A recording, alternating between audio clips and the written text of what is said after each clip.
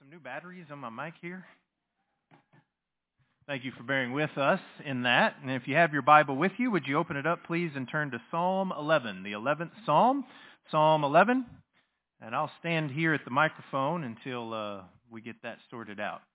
We're grateful for the presence of all, whether you're here in person or joining us online in our streaming. We're grateful that you've chosen to be a part.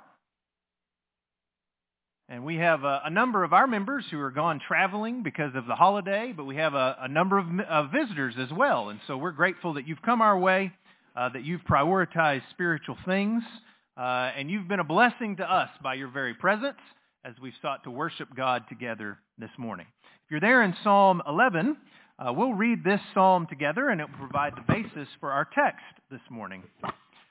If the foundations be destroyed, what can the righteous do? Would you read with me beginning in verse 1 of Psalm 11? Psalm 11 and verse 1. This is a psalm of David.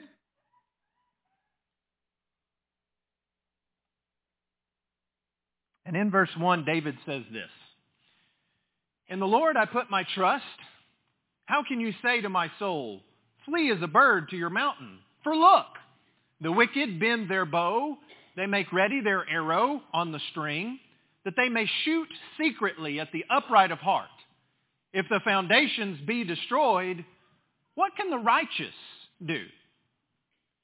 How often have you maybe felt like that, as David does here, even in our days? For look, he says in verse 2, and that's all we have to do is look around at this reality, that the foundations are being destroyed. And there are those who bend the bow and notch the arrow at Christian values and biblical truth. Many who, for years, have secretly shot at the upright of heart by putting forth their godless agenda to those in the world, striving to marginalize and negate Christianity's righteous influence on this confused, frustrated, and lost world. The wicked do not want us to reach the lost world with the gospel message. They want to continue to confuse the innocent and destroy the godly moral foundations on which our country was built. America isn't a Christian nation. Maybe it never was. And there are sins in the past just as there are sins in the present in our nation. But I believe in my lifetime that we are further from God now than at any other time in my memory. And it's interesting, a couple of weeks ago, I was talking to my grandmother. She's 84, and we were talking about a number of things, and I brought up this lesson that I was going to preach. And here she is at 86, and she says, I never thought any of this would be the way it is. Looking back at my life and the way things have changed, we are so far from where we once were. Raise your hand if you've ever felt like that. That is as close to unanimous as you can get in our day and age, I think. We feel that the foundations are being destroyed. And we would have to put our head in the sand to not realize that there are many in positions of power who have openly rejected God in favor of man. They fight. They fight for a humanistic society that attempts to solve our problems, man's problems, without God. And these humanists of different kinds reject religion and suppress freedom, while at the same time demanding so-called civil liberties. Humanists advocate sexual activity and promiscuity for young and old and make access to such things easier and easier in our society. They advocate the free use of and involvement in pornography and drugs and endorse prostitution, homosexuality, and abortion on demand, all in the name of human rights, all in the name of what is good. And their guiding principle is to do what feels good, to do what is in your own best interest instead of the interest of others, and to do so, the goal is to do so without consequences and with hostility toward Christianity specifically, but more generally anything else that dares question the morality, the uprightness of the decisions that they make. And many now believe that ethics are situational. Truth is relative. Gender is fluid. And the ends always justify the means. And we are shocked that all these beliefs have come to fruition in our time and in our country and in our state and in our county.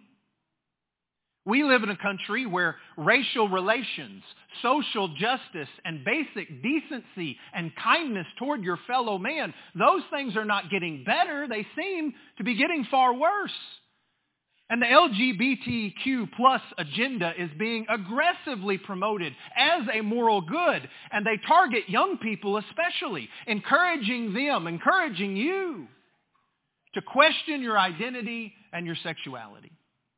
The social contagion of those looking for a place to belong and hoping to find attention and fulfillment in this community is seen everywhere you go.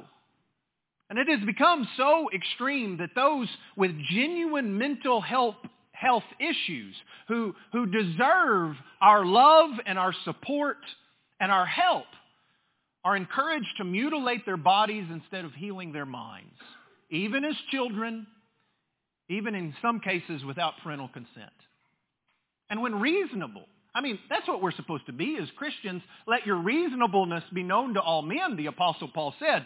And when reasonable, rational people take a stand against such moral perversion, we are viewed and called simple-minded, phobic, racist, and bigots.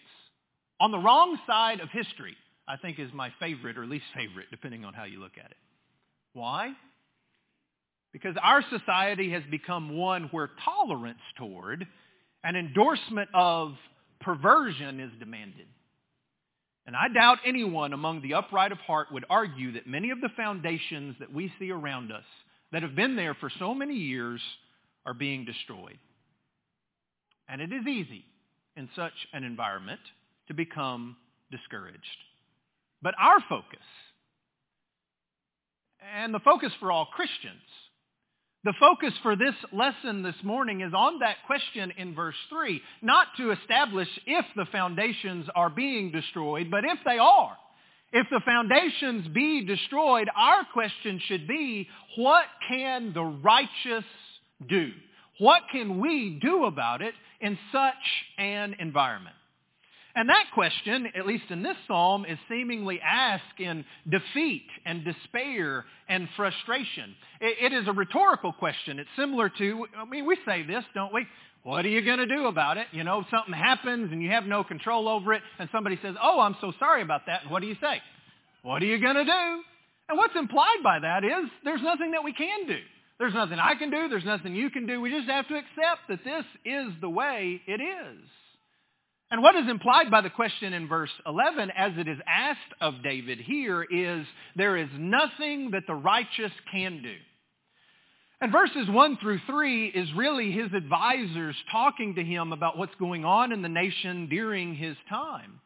And the answer that is provided by the counselors in verses 1 and 2 to David is flee, run away, flee as a bird to your mountain. You need to get out of here. Don't face the onslaught of wickedness head on. And I can admit at times that can be tempting. In these times where the very foundations of our country and culture are being destroyed, we throw up our hands and we say, well, what can the righteous do? Let's all move to Montana or something, right? Where we can really make a difference. But David's response in verses 4 through 7 is powerful and proper. Because there are things that the righteous can do. And the first answer is from what David says at the beginning of verse 1 and there in verse 4. Surrounding and bracketing the problem is the first and primary answer to what the righteous can do. What does David say in verse 1 of Psalm 11? He says, in the Lord I put my trust. And in verse 4 he says this, the Lord is in his holy temple. The Lord's throne is in heaven. His eyes behold, his eyelids test the sons of men. And if the foundations be destroyed, what can the righteous do? Well, the first thing that the righteous can do, the first thing that we must do as those who are believers in God, is build our lives and faith and hope on foundations that cannot be destroyed. Even just one psalm earlier in Psalm 10 and verse 16, the psalmist says, "The Lord is king forever and ever. The nations have perished out of his land." No matter how long someone is a ruler, they're not ruler forever and ever, with the exception of the Lord himself. And there are many who it seems as though are going to be in power forever, but that's never the case. And for us, as citizens of the kingdom of heaven, we look to our King. We look to his kingdom, and we realize that it cannot be and will not be destroyed. If you'd like to mark your spot there in Psalm 11, turn to the Gospel of Matthew. Matthew chapter 16, if you would. Matthew chapter 16.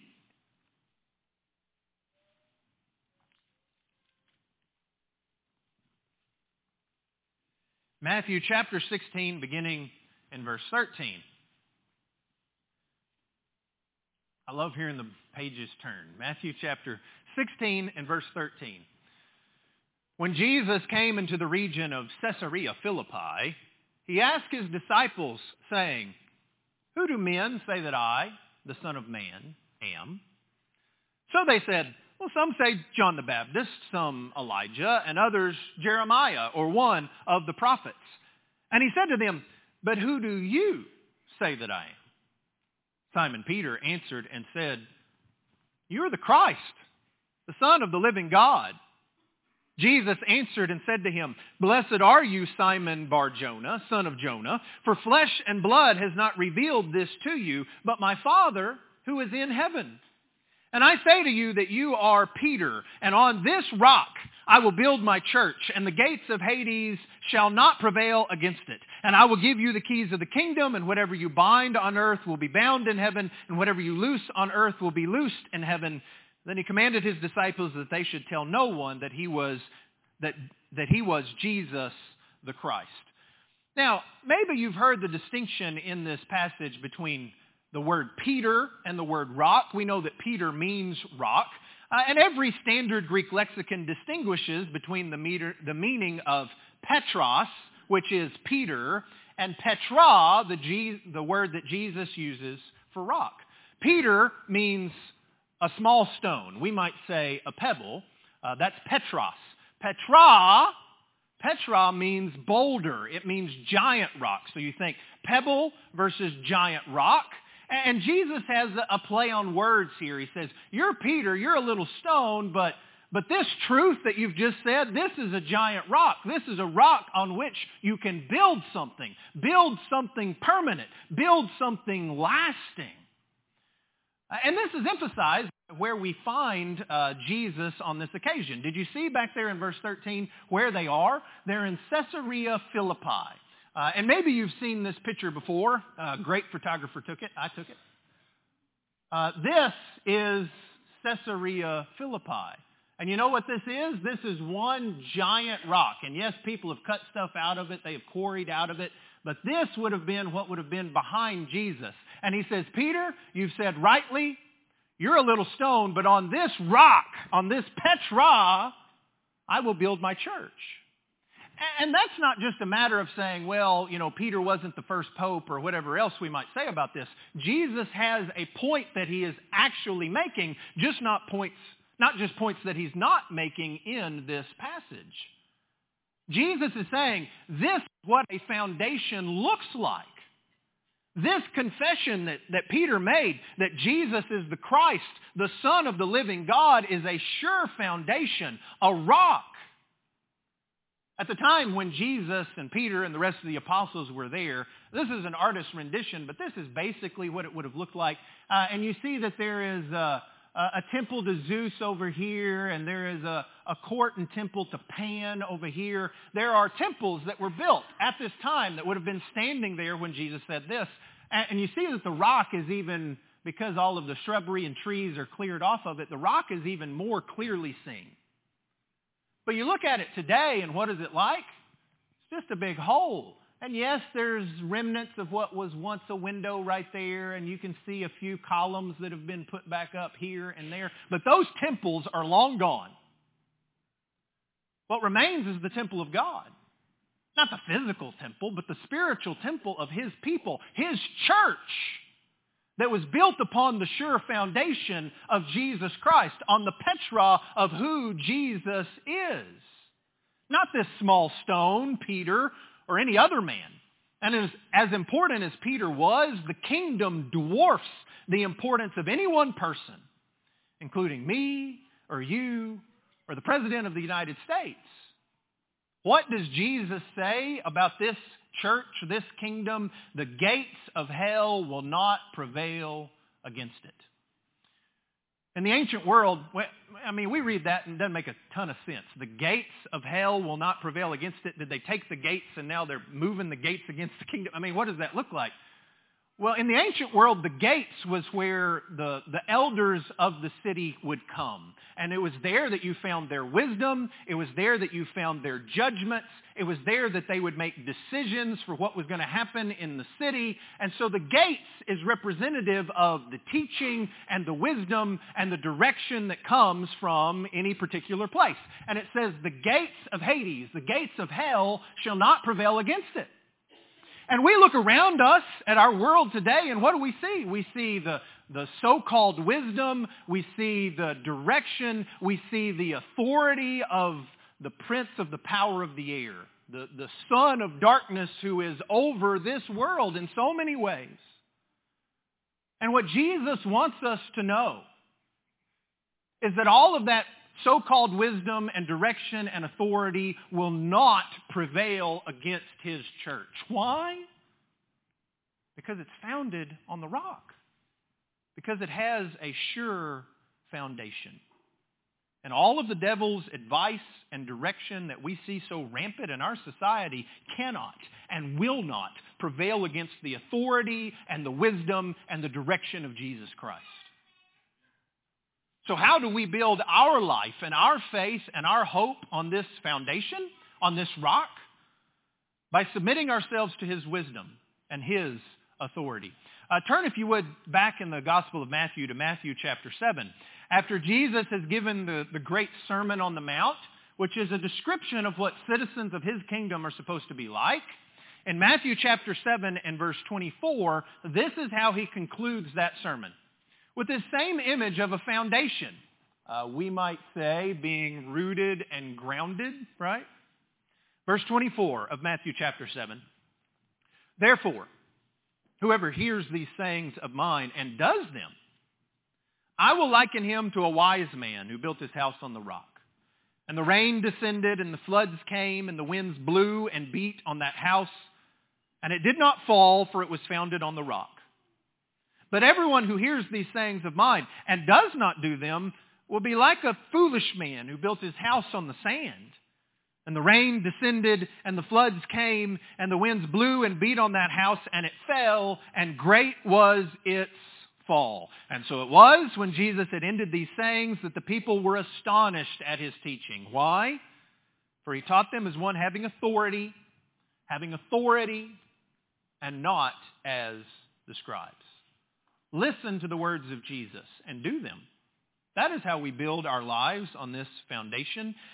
And Harold will focus more on this concept of Jesus as a sure foundation tonight.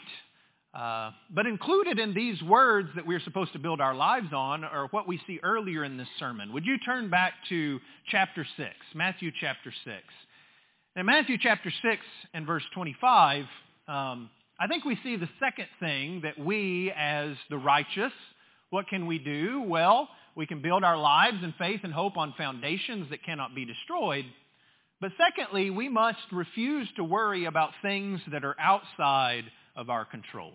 Begin reading in verse 25 with me, if you would please. Matthew 6 and verse 25. Jesus says, therefore I say to you, do not worry about your life, what you will eat or what you will drink, or about your body, what you will put on. Is not life more than food, and the body more than clothing? Look at the birds of the air, for they neither sow nor reap nor gather into barns, yet your heavenly Father feeds them. Are you not of more value than they? Notice verse 27. Which of you by worrying can add 1 cubit to his stature. The question is, which of you by worrying can become taller? Can you add 1 inch to how tall you are just by worrying about it? And it's interesting, the image that Jesus uses here. He uses one of height, of growth in that sense. There are things that we worry about in regard to our size. We could say instead, which of you by worrying can add 1 pound? Maybe sometimes there are situations where we need to put on a little weight. Somebody's sick and we say, you need to put on some weight. Maybe some of us worry about the other side of it. Which of you by worrying can lose 1 pound? Why didn't Jesus use that image here? Because there's something we can do about that. If somebody's sick and they need to gain weight, well, we can give them food to eat and protein to drink and all of these things to try and help them gain some of that weight. There's something that they can do. And if we need to lose some weight, well, there are some things that we can do there as well. And maybe we shouldn't worry about those things, but there are things that we can do about it. But our height, how tall we are, our stature, we can worry about it until we're blue in the face. And in high school, that's exactly what I did as a basketball player, but I couldn't do a thing about it by worrying. It was outside of my control. And what Jesus is showing us here in verse 27 is how limited our power is. That there are some things in life that we just don't have any control over. And we need to reach a point in our development where we recognize that.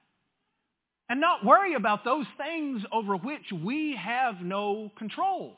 And our limited power, our limited control is contrasted so powerfully by what we see next in the passage. So why do you worry about clothing? Consider the lilies of the field, how they grow. They neither toil nor spin. And yet I say to you that even Solomon in all of his glory was not arrayed like one of these. Now if God so clothes the grass of the field, which today is and tomorrow is thrown into the oven, will he not much more clothe you, O you of little faith? Think about all of the flowers in all of the world, northern hemisphere half the year, southern hemisphere half the year, and all of the flowers that bloom by the power and control of God. That's how much control God has. That's how much power he can exert. And so while we have many things in this life that we don't have any control over, God is the one who has the power and has the control. And so we need to refuse to worry about things that are outside of our control so that we can put them into the hands of the one who can do something about it, which is God himself. So let's finish what Jesus says, verses 31 through 34. Therefore, do not worry, saying, what shall we eat? Or what shall we drink? Or what shall we wear? For after all these things the Gentiles seek, for your heavenly Father knows that you need all these things. But seek first the kingdom of God and his righteousness, and all these things, these physical, material things, shall be added to you. Therefore, do not worry about tomorrow, for tomorrow will worry about its own things. Sufficient for the day, for this day, is its own trouble. There is so much that is out of our control, but is not out of or beyond the control of God. Where do you think this country is headed? Have you ever asked that question, been asked that question by somebody else? Or maybe you've put it this way, can you believe where we're headed? How much control do you have over that? I mean, honestly, how much control do you have over the United States of America, all of the people therein, and what direction this country is headed? You know, worrying is a matter of thinking. And we worry when we are thinking about and focusing on the wrong things. That's where worry comes, when we are thinking about the wrong sorts of things. And this is exactly what the Apostle Paul addresses in Philippians chapter 4. If you'd like to turn over there for just a moment, Philippians chapter 4. Philippians chapter 4. Verse 6. Boy, I'm worked up this morning. You'll have to excuse me. We'll calm down. Let's put it back in second gear for a second. What does the Apostle Paul say? Philippians chapter 4. And let's begin in verse 4. Rejoice in the Lord always. Again I will say, rejoice. Let your reasonableness, maybe your translation says your gentleness, be known to all men. The Lord is at hand.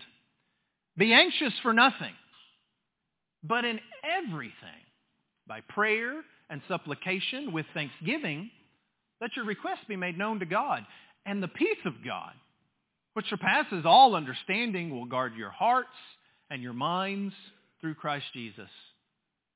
Finally, brethren, whatever things are true, whatever things are noble, whatever things are just, whatever things are lovely, or pure, whatever things are lovely, whatever things are of good report, if there is any virtue, and if there is anything praiseworthy, meditate, dwell, live on these things.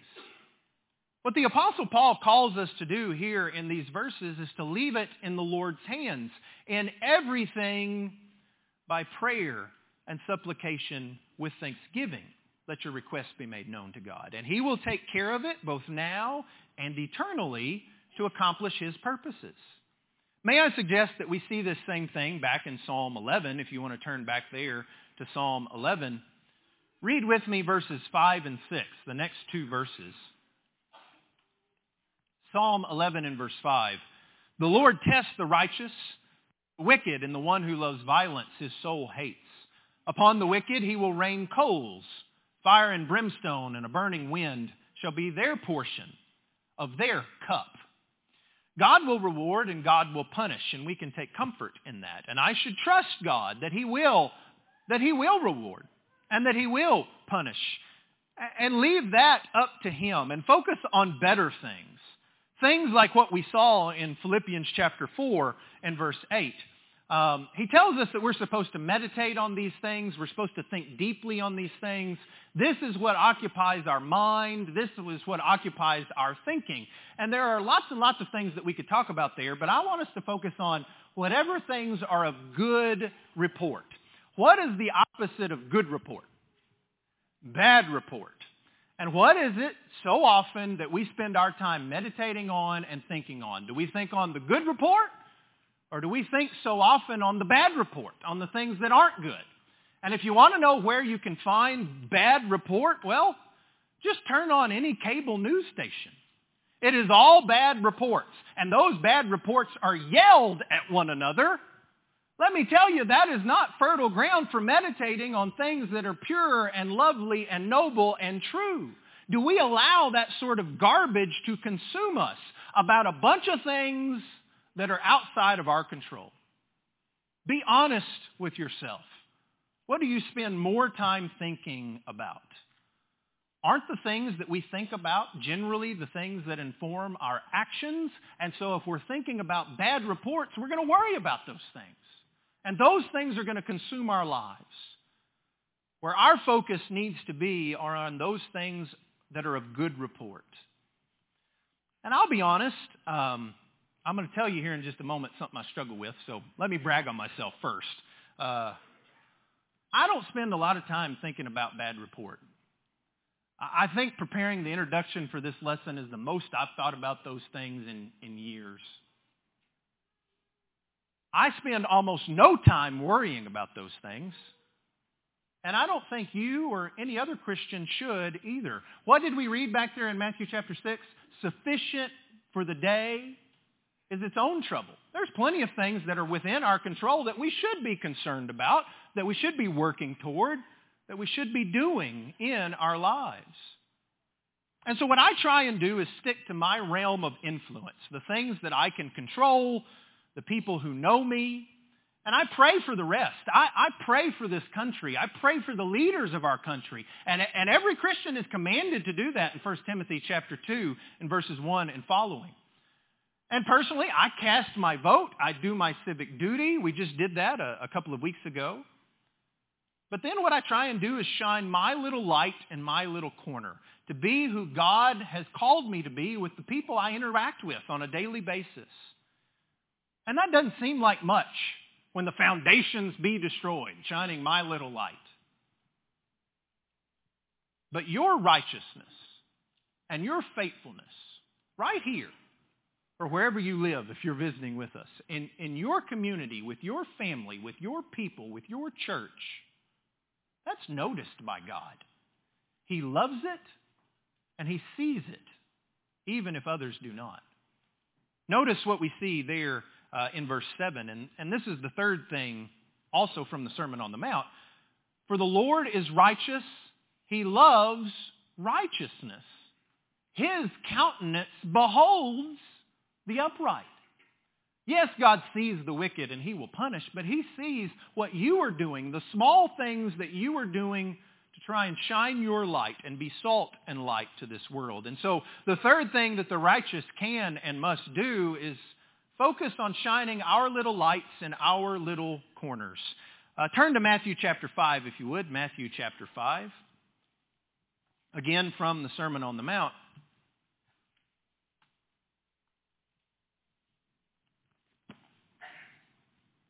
You, in the plural, y'all are the salt of the earth.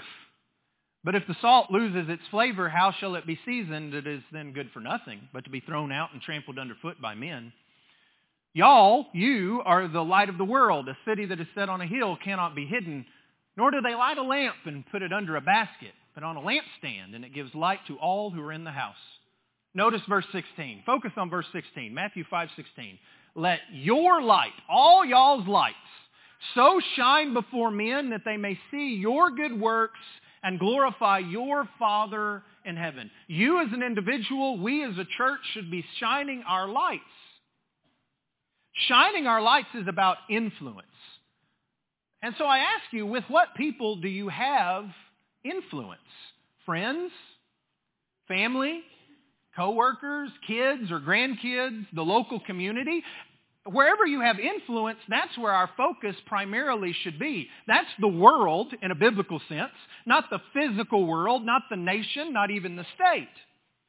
But just as importantly, what are we using that influence on? If this is what the righteous can do, to try and affect change physically, is that what we're doing? Or to make an impact spiritually and eternally? Which brings me to the fourth and final thing for our lesson that the righteous can do. We can use our influence on the most important things. Those things that are spiritual and eternal that relate to God. You say, you're out of verses in Psalm 11, and you're exactly right. But isn't it interesting what David doesn't say here? David is the what? Probably, by this time. The king. The king. You want to talk about affecting the nation, that's the one who's going to be able to do it. He can change things. But David, as all of these things are happening around him, he doesn't suggest political campaigns or social programs or updating the law of Moses to conform to the times. Instead, David, as all other upright and righteous, puts his trust in the Lord, who is in his holy temple and sitting on his throne. And it's not about what David thinks or who David is. It's about what the Lord says and who the Lord is. It's not about the physical, it's about the spiritual. It's not about the temporal, it's about the eternal. It's not my focus, as I said a moment ago, bragging on myself. Well, let me come back and cut my own knees out. I don't focus on it, don't worry about it, but I'll tell you, I've got lots of opinions, lots of strong opinions on stuff. I love to read, I love to learn. And I feel like I'm pretty generally well-informed on many issues. I have strong opinions about state and local and national politics and social issues and physical health and wellness and economics and sports. Education, as some of you know, is a special passion of mine. I've got a lot of opinions about that. And I have platforms to express those opinions. This pulpit. Among friends and family and acquaintances, in the community in various ways. Certainly, we all have that platform of social media where we can express our opinions on stuff, right? And I will admit to you that I also know I have a temptation for pride in this area. Like many other people, I assume that I'm right until I'm proven otherwise.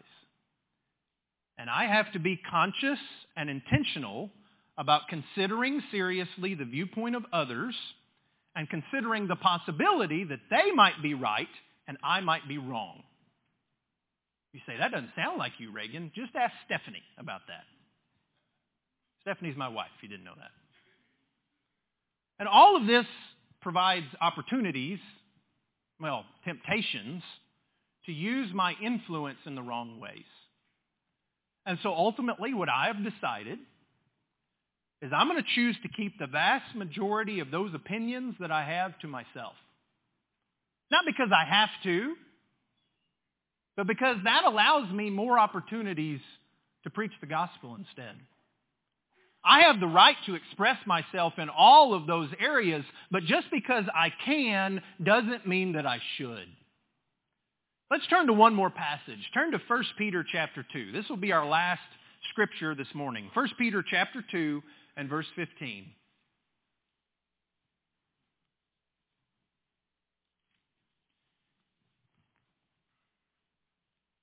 In the context of our relationship to the government and our submission to it, that's a discussion for another day. But notice what Peter says in 1 Peter chapter 2 and verse 15. For this is the will of God in regard to the nation and the foundations and everything that's happening around us, that by doing good, you may put to silence the ignorance of foolish men. Let me tell you, there is a lot of ignorance of foolish men that's being yelled from the rooftops. But it is by doing good that we put that to silence. As free, there's lots of stuff we could say and could do, yet not using liberty as a cloak for vice, but as bondservants of God. Honor all people. Love the brotherhood. Fear God. Honor the king. There is a great simplicity to that, isn't it? That as Christians, we are living our lives to the best of our abilities, living in such a way that they may see Christ in us, living in such a way that they see our good works, and at the same time it puts to silence the foolishness of ignorant men, and it causes many to praise and glorify our Father in heaven. That's what life is about, and that is what the righteous can do. And so we should ask ourselves that very important question: does this have any eternal significance? I don't want to alienate or offend, quote-unquote, people on things that have no eternal significance, over things that won't matter a year from now, much less a million years from now. And here is the reality, brothers and sisters. The gospel message is the greatest news that can be given to someone, but it is also offensive.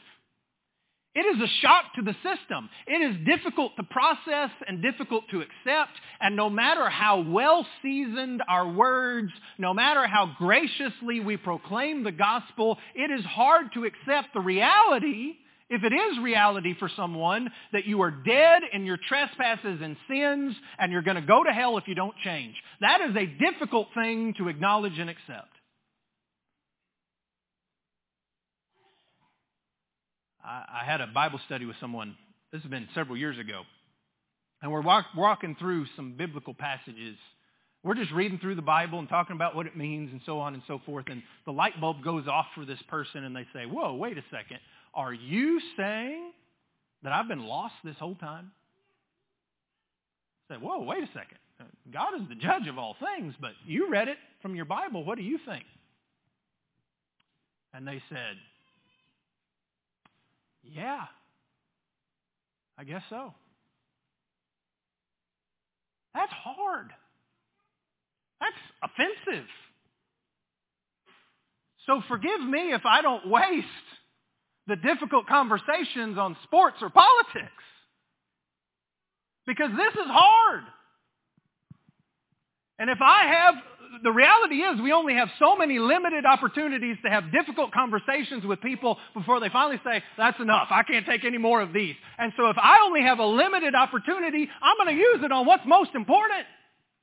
I'm going to use it on the gospel of Jesus Christ, Christ and Him crucified, and what that requires for me and what that requires for everybody else.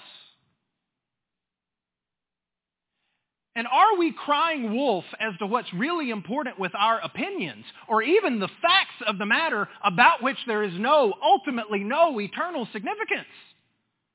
Taking that a step further, maybe even biblical matters of judgment, which are not matters of faith. Are we saying to those with whom we have influence, this is important, this is important, this is important, about things that really, in the grand scheme of things, aren't? So that when we get to what is really, really important and we say this is important, folks have already stopped listening to us. Too often we only get one shot with people. Where are we going to aim? What are we going to use the one opportunity on? Social issues or the kingdom of God? Our opinions or the gospel of Jesus Christ? Why am I preaching this lesson right now? Well, Harold and I plan to do this. And as I said, Harold has part 2 tonight about Jesus, our sure foundation. But part of the reason is because this is the beginning of a holiday. And I would ask you, I would admonish, beg, whatever word you want to use. Think about this. Think about what the righteous can do over the Thanksgiving holiday when you're around your family. And what you want to use your opportunities on. Think about that when you post and like things and share things on social media. What do you want to use your influence on? Think about that next year. We're not too early to start thinking about that. When the presidential campaign is in full throat and everybody has an opinion. Think about that when you're raising your children and influencing your grandchildren. And use your influence to point people toward the foundations which cannot be shaken in Jesus Christ.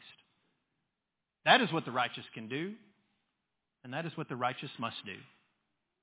That is what you can do and must do. And if we can help you in any way to build your life on the foundation that cannot be shaken in Jesus Christ this morning, won't you come now while together we stand and while we sing.